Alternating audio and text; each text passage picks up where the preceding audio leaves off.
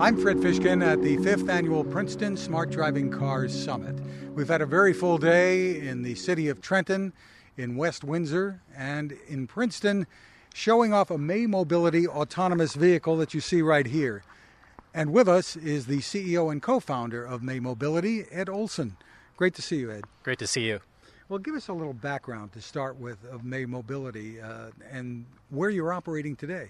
Yeah, so May Mobility was founded in 2017, and it's the third major autonomous vehicle effort that I've been working at after DARPA Urban Challenge at MIT, Ford, Toyota Research Institute. Actually, it's the fourth one, May Mobility. And we've really applied a lot of what we've learned from these other AV efforts to how do we build a vehicle that can go and work with transit in a really unique way.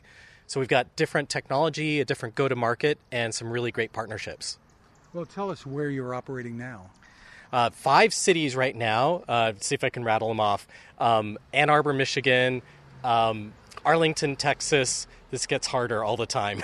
You're in Japan, too, I know. Higashi, Hiroshima, Japan. Yes, absolutely.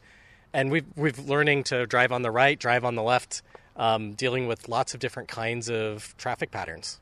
So from what you heard today in the city of Trenton, we were at a public housing project, various locations, City Hall. Tell us, and the State Department of Transportation, tell us what you heard today that you found encouraging. I think that Trenton has a lot of the same challenges that other cities have, that there are places that are transportation deserts or where people don't have personally owned cars. And in the way that we build cities in America, it's really hard to get around if you don't have a car. And so public transit, I think, can be the solution to that. But we need to be able to get the transit to the people who need the services. And I think that vehicles like this can provide the right size transportation solutions that can have a huge impact on the way that people live.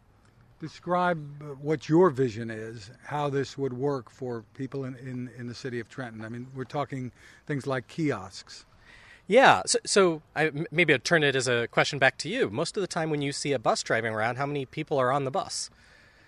Very few, very often. That's right. And of course, there are some buses that work fantastically well, where you've got the population density and the demand structure where a bus makes a ton of sense. Our view is keep those buses. But in places where you've got buses driving around that aren't carrying very many passengers, we think you can do better with a larger number of smaller vehicles that can literally drive circles around that bus on a fixed route. These vehicles can go point to point on demand, taking people from where they are to where they need to go. And with that, we can reduce the average wait time, we can reduce the average trip time, and make the experience of using public transit much, much better. And the idea is to provide equitable and affordable, safe transportation to people. The question that a lot of people might have is, okay, something like this, I'm looking at the equipment on board, this is really expensive to build.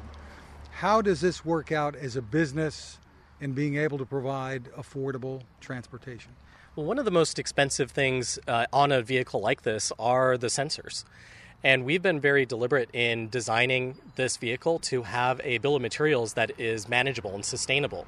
So we actually run a profitable business on our sites. And that's by being really smart about what sensors we put on the vehicle, how we operate them, and getting really smart about reducing overheads and other unnecessary costs. Now, my co-host and colleague, Alan Kornhauser, likes to say that the cost of all of this equipment and the software goes down to zero. And it may not be quite zero, but it becomes not zero. but it does become very affordable over time. How quickly can that happen, do you think? I mean, so many of us have seen the $5,000 flat screen TVs now costing $200 in the Costco. That's right. So I think you see a range of guesses. So on the one hand, you've got Mobileye saying that by 2025, their ADK will cost $5,000. That is an extremely aggressive cost curve that they're talking about. We're a little more conservative than that. We don't think costs are going to come down quite that fast. But I do agree that the costs are going to come down. They're going to come down fast as the volumes ramp up. Now, from a business perspective, I think that that's going to be a good combination for us. That the volumes increase really rapidly, we can still have a great business even if the revenue per vehicle goes down a little bit. And some of the partners that you're working with, one of them the maker of this vehicle, Toyota, right? Yeah, this vehicle is actually really a special vehicle. This is one of the first vehicles that's ever been made to have a native autonomous driving capability built into it. So auto-grade drive-by-wire designed by Toyota with May's autonomous driving stack powering that. And this is really one of the huge steps that you need in order to build and scale these vehicles. Ultimately, we don't want to build 4 of these or 10 of these. We want to build thousands of them. And so being on this roadmap where we can talk about leveraging Toyota's manufacturing capability to turn these things out by the thousands is really exciting. And this vehicle represents some of the first auto-grade vehicles. Tell us what advantages you feel you have over your competitors in this space. Alan has said there are maybe 7 or 8 companies capable of providing mobility services. Yeah, I think there's really 3 things that differentiate May. Our technology, our go-to-market, and the partnerships that we bring to the table. On the technology side, this is my 4th autonomous vehicle stack. And we've really gone about building the technology in a very different way than the way other people are building technology. How is it different? So the big challenge is you've heard about edge cases, and everyone's out chasing millions of miles to catalog all the edge cases. Well, over 3 previous efforts, I've come to the conclusion that just doesn't work. The critical thing that you need to build an autonomous vehicle that works is a vehicle that can handle an unusual situation the first time it encounters it. To do that, you can't rely on rules. You can't rely on having somewhere in your training set seen something similar. The vehicle has to be able to imagine what would happen if the vehicle did this or did that. And so our technology is based on allowing the vehicle to choose from a number of different driving strategies at any moment in time, leveraging simulation that's going on in the vehicle live. So everyone does simulation offline to validate.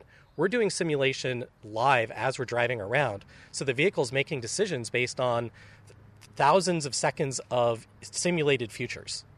Now, besides Trenton, we saw senior citizens in West Windsor, we saw the mayor of Princeton, and all of them expressed great interest in what you're doing. Many had questions about, how this can safely be deployed, etc.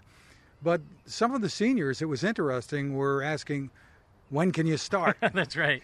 So, I mean, that's a valid question. So how quickly do you feel like the Trenton Move system could be deployed if, in fact, you were chosen as the one to operate it? Yeah, so I think one of the key questions that you're getting at is there, how hard will adoption be? And what we have learned over and over from our previous deployments and from those conversations is that if we can solve a real transportation problem, a need, then adoption comes very quickly. In terms of how fast it takes us to get vehicles on the road, we've deployed vehicles in as little as a few weeks, doing an initial mapping and validation. For a large-scale commercial project, we'd look for several months. So it wouldn't be out of the question to say by the end of next year, for instance, that there could be mobility. Yeah, absolutely.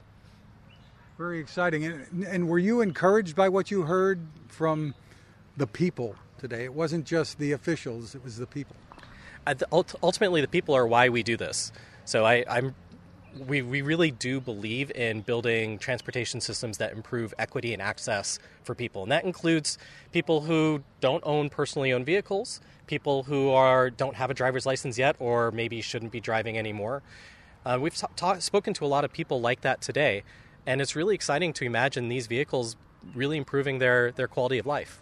And of course, we're talking about a few communities here in New Jersey, but there's a much broader picture, places that you're already operating in, and so many communities where there's a need around the United States and other countries as well.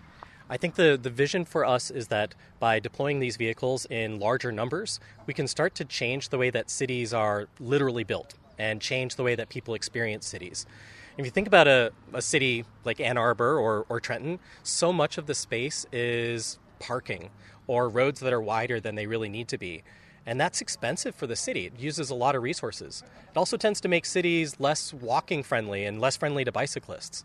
So the future that we see is one where we not only getting people where they need to go in autonomous vehicles in an on-demand way, but a city that's more beautiful and more vibrant and more economically sustainable.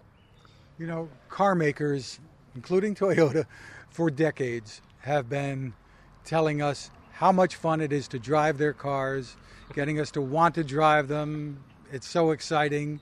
It's on the beach, it's on the mountains, it's every place. How do we change the mindsets of the public that they don't need to own a car? I think we're already seeing a pretty big shift generationally about the desire to own a car or even to get a driver's license. The average age at which people are getting driver's licenses is increasing quite rapidly.